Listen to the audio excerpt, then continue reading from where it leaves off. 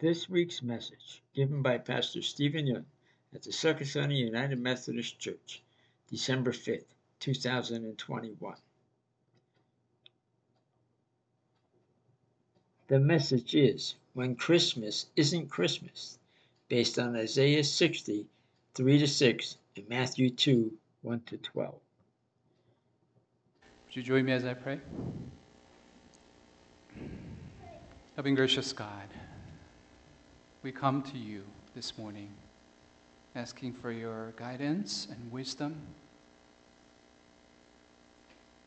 We invite the Holy Spirit to come and open our hearts and minds and awaken our hearts to the wonder of Christmas, true meaning of Christmas in Christ. Come, Holy Spirit. In Jesus' name we pray. Amen. So if Grinch comes to your house tonight, what do you think he would take away? Think about it.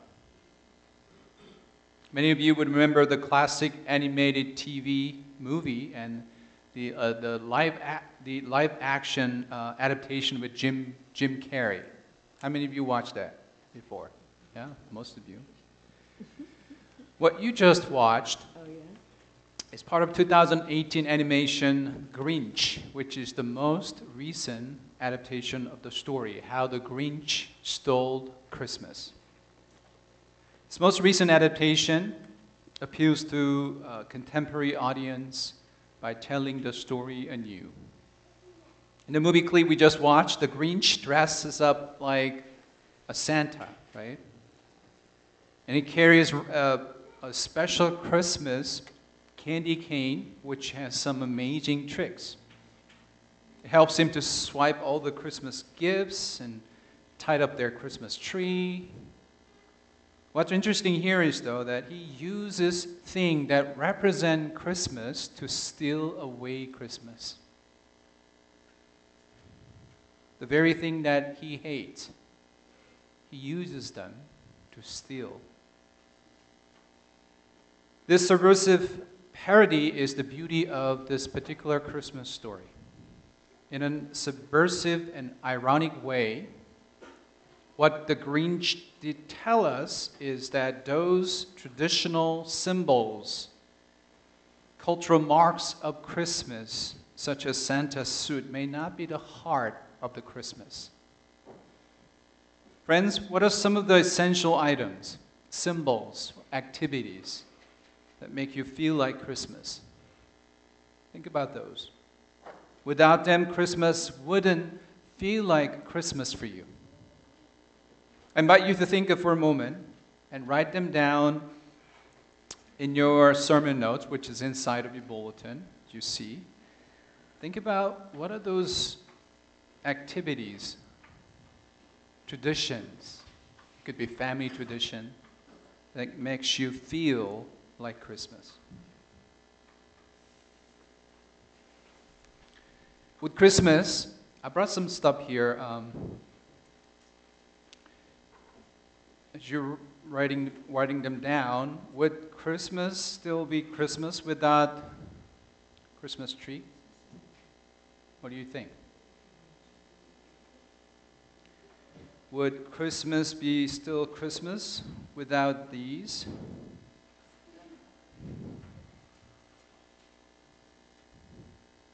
Would Christmas still be Christmas with these candles? You know, that comes with Christmas smell. Would Christmas still be Christmas without some gifts, the Christmas gifts? Or would Christmas still be Christmas without the cards, Christmas cards? What do you think?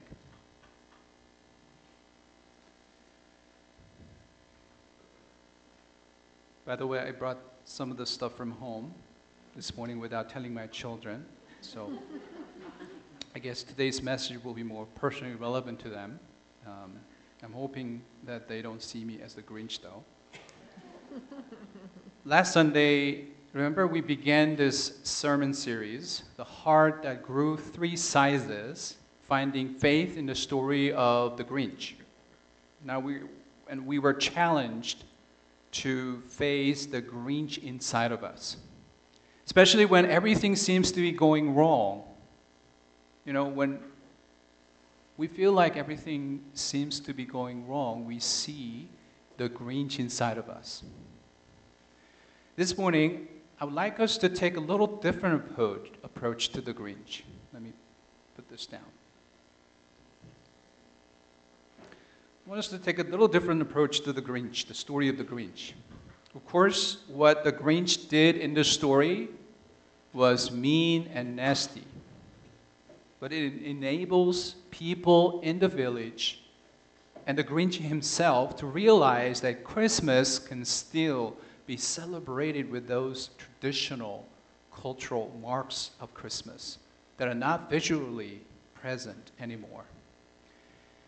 Think about our reality. The story of Grinch makes us discern what would be truly essential to the season of Advent and Christmas, and what is not essential. In the gospel lesson, we read the story of the Magi who travels all the way up to Jerusalem.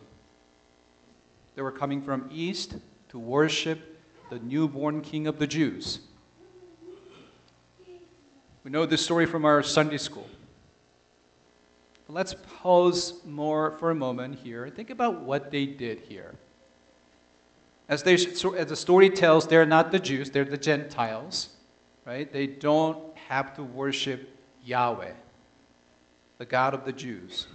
They don't really have to go to pay homage. As a foreigner, they don't have to get into the business of other people, especially other religions. They don't even know that they are the only ones who saw the star. There are probably 100 reasons why they didn't have to go to see Jesus. But somehow, they were led to come and welcome Jesus. And they brought 3 gifts with them. You know, there's a story. Sunday school teacher asked class, do you guys remember the 3 gifts that the wise men brought to Jesus? A little boy raises his hand and says, I know what they are. They're gold and myrrh and Frankenstein. And everyone laughs at his answer. And another child wants to correct him and says, you know, I'll tell you the right answer. The 3 gifts are gold, Frankenstein, and humor. Not just myrrh, right? By the way, it was my humor. It's confusing, but the 3 gifts are gold, frankincense. What was the last? Myrrh, right? In the Old Testament lesson, Isaiah 60, it reads, lift up your eyes and look around. They all gather together, they come to you. Your sons shall come from far away. They shall bring gold and frankincense and shall proclaim the praise of the Lord. In a sense, Matthew presents the story of the wise man as a fulfillment of the prophetic message proclaimed by the ancient prophet Isaiah. Several hundred years before the birth of Jesus, gold and frankincense were mentioned here. The book of Isaiah, though myrrh wasn't included in the list. But in Sunday school, we learn each of the 3 gifts represent something significant about Jesus. In ancient society, gold is what you give a king. It symbolizes kingship and power. The gift of gold given by the wise men represent how people from all over the world will see Jesus, will acknowledge the baby Jesus as the true king. Frankincense had been used in the temple to symbolize the prayers of the people going up to the Lord. The burning incense was a way of seeing the longing of the people going up to God as described by the heavenly worship in the book of Revelation. In ancient Israel, it was the role of a priest to light the incense and lift up prayers on behalf of the people. That was the role of a priest. So the gift of frankincense represents the role and identity of Jesus as a priest.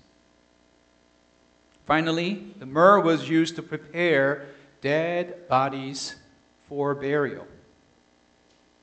Think about this gift. This might have been seen as a very strange gift for the baby, right? But in a sense, the gift represents the crucifixion of Jesus later on.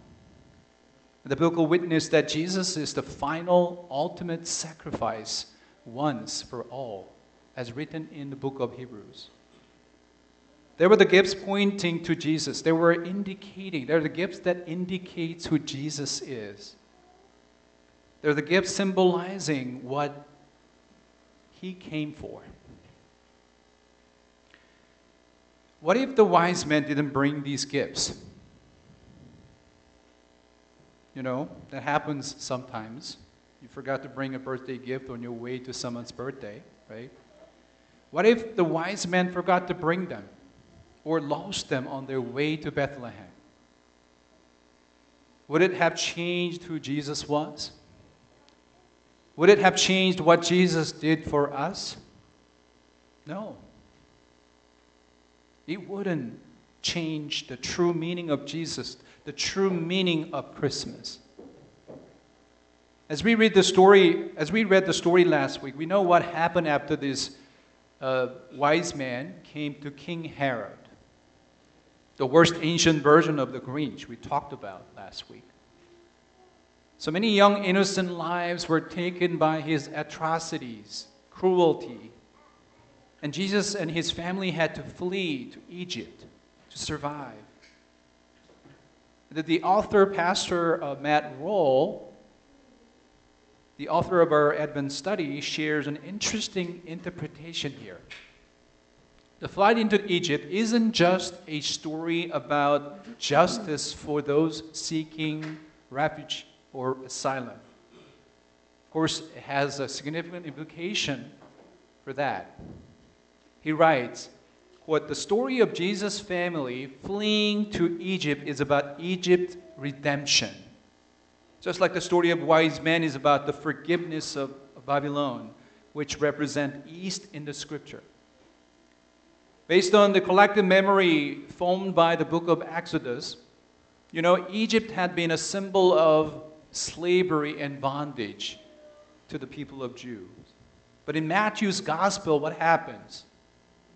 Egypt is transformed into an image of safe haven, peace. You know, in this story, we see another irony and subversion as we saw from the story of the Grinch. Now, what does it say about Jesus, friends?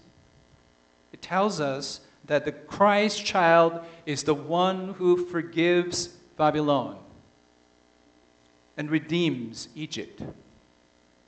What it means is that these two stories show how Jesus, the Prince of Peace, bring people together, even the enemies, and how he reaches out to the old enemy. Therefore, these gospel stories are the story of forgiveness, story of peacemaking, and more importantly, a story of grace. A story of how those who didn't deserve God's love and mercy were graced with God's greatest gift that was given in Christ Jesus. And this is the heart of Christmas, friends. This is what's essential to Christmas. This is what makes Christmas true Christmas. Friends, how can we share the gift of gospel with others? How can each of you make Christmas true to what Christmas is all about? How can we share the Prince of Peace with others in need? You see this giving tree here, right? We didn't put many ornaments, just maybe the upper part. You see the cards, the tags. They're the ornaments. And you are encouraged to take it. and bring the peace of Christ to those in need. They're the gifts for the 12 Roxbury families in need. And we need, I think, 7 more people. So I strongly encourage you to consider giving.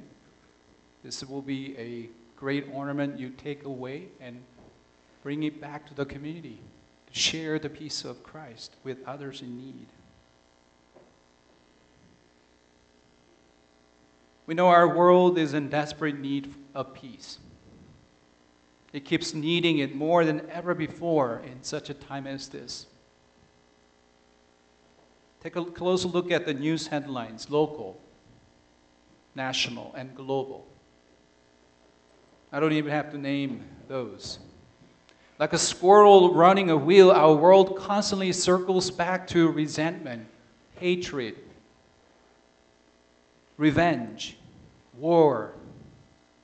No matter how hard we try, it seems impossible to stay perfectly calm and peaceful from all our life circumstances that shake us on a daily basis. The other day I was looking at for my sermon, the previous sermons. There's a folder that says SUMC sermons, all the sermons that I preached over the last 5 years. I opened the file, there's only one folder left. All the other files were gone, you know. And the name of the folder was interesting. I don't know if it's a revelation from God or something. The name of the folder was Resolving the Heart of Conflict. That's the only folder that was left, and the others were gone. You know, my heart was at war looking at that. You know, all those sermons that I preached, all those messages that I share with you, were gone. My heart was at war, looking at it, facing that reality. No matter how well we manage ourselves, friends, there are moments when our fear, our frustration, our anger bubbles up and ends up managing us instead of we manage the circumstance. It doesn't take long to realize how far we ourselves get to go in order to fully live out shalom, the biblical peace that Jesus promised to us. You know, major world religions like Buddhism talk a lot about peace. And they teach that peace comes from your own self, from within. And if you don't have enough peace, loving kindness within yourself, your action will not truly be for peace. There's truth to it. As Christians, we share the idea that we cannot be the instruments of peace until our hearts are at peace. But as Christians, we affirm that peace ultimately comes from our Lord Jesus Christ, the Prince of Peace, within us. Just as He shared with people the peace that He promised to give, He would give you His peace, a part of Himself. I don't know if you wrote down, the items and traditions that make feel like Christmas. If you did, I invite you to look at the list of the items that you wrote down, the symbols and activities you consider the most important for this special season. What do they tell us about who Jesus is? What Jesus was here and why Jesus was here on earth? Can you make any connection between them and Jesus? Does your Christmas candle remind you of the Star of Bethlehem? You think of Jesus, the Good Shepherd, when you see and eat the Christmas candy canes with red and white stripes. The red signifying Christ's sacrifice and the white, the purity of Jesus. You know, the Advent wreath in our sanctuary is beautiful. And also outside, on the front door, they're circular, a never-ending symbol of eternal love and peace and hope and joy. But imagine someone came in, on Saturday night, took everything away. Our worship team actually did an excellent job decorating the whole sanctuary. But let's imagine that all those beautiful decorations here in the sanctuary were taken away one night.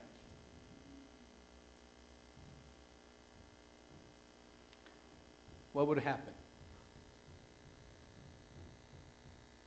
Would it stop us from celebrating Christmas? Would it stop us from welcoming the Christ baby into our lives, into our hearts? Friends, I hope you enjoy this season of Advent Christmas as much as you can, because we missed out on a lot of activities last year. But if you feel Christmas isn't Christmas for any reason this year, think of the story of the Grinch. What is it that was stolen away that actually makes you think of what Christmas is all about? And what is truly essential to the season of Advent and Christmas? I invite you to invite Christ's peace fully into your heart, into your life today. I'm sure many of us keeping searching for peace in our lives, searching for peace in the midst of pressures, work pressures, family pressures, searching for peace in the midst of conflict, anger, grief, loss, searching for peace in the midst of health problems, economic hardship, and searching for opportunities to become the gift of peace to others in need. Friends, each of our Advent week reissues the same invitation. Come. Come. We have 4 weeks of repeated invitation to break through our busy schedules, jobs, relationships, life matters that often lead us to lose sight of peace that Christ promised to us. This morning, Christ wants us to experience His peace. Friends, invite Him to fill your heart with His peace during the season of Advent and Christmas. And here's the prayer we should constantly lift up as we did sing this morning.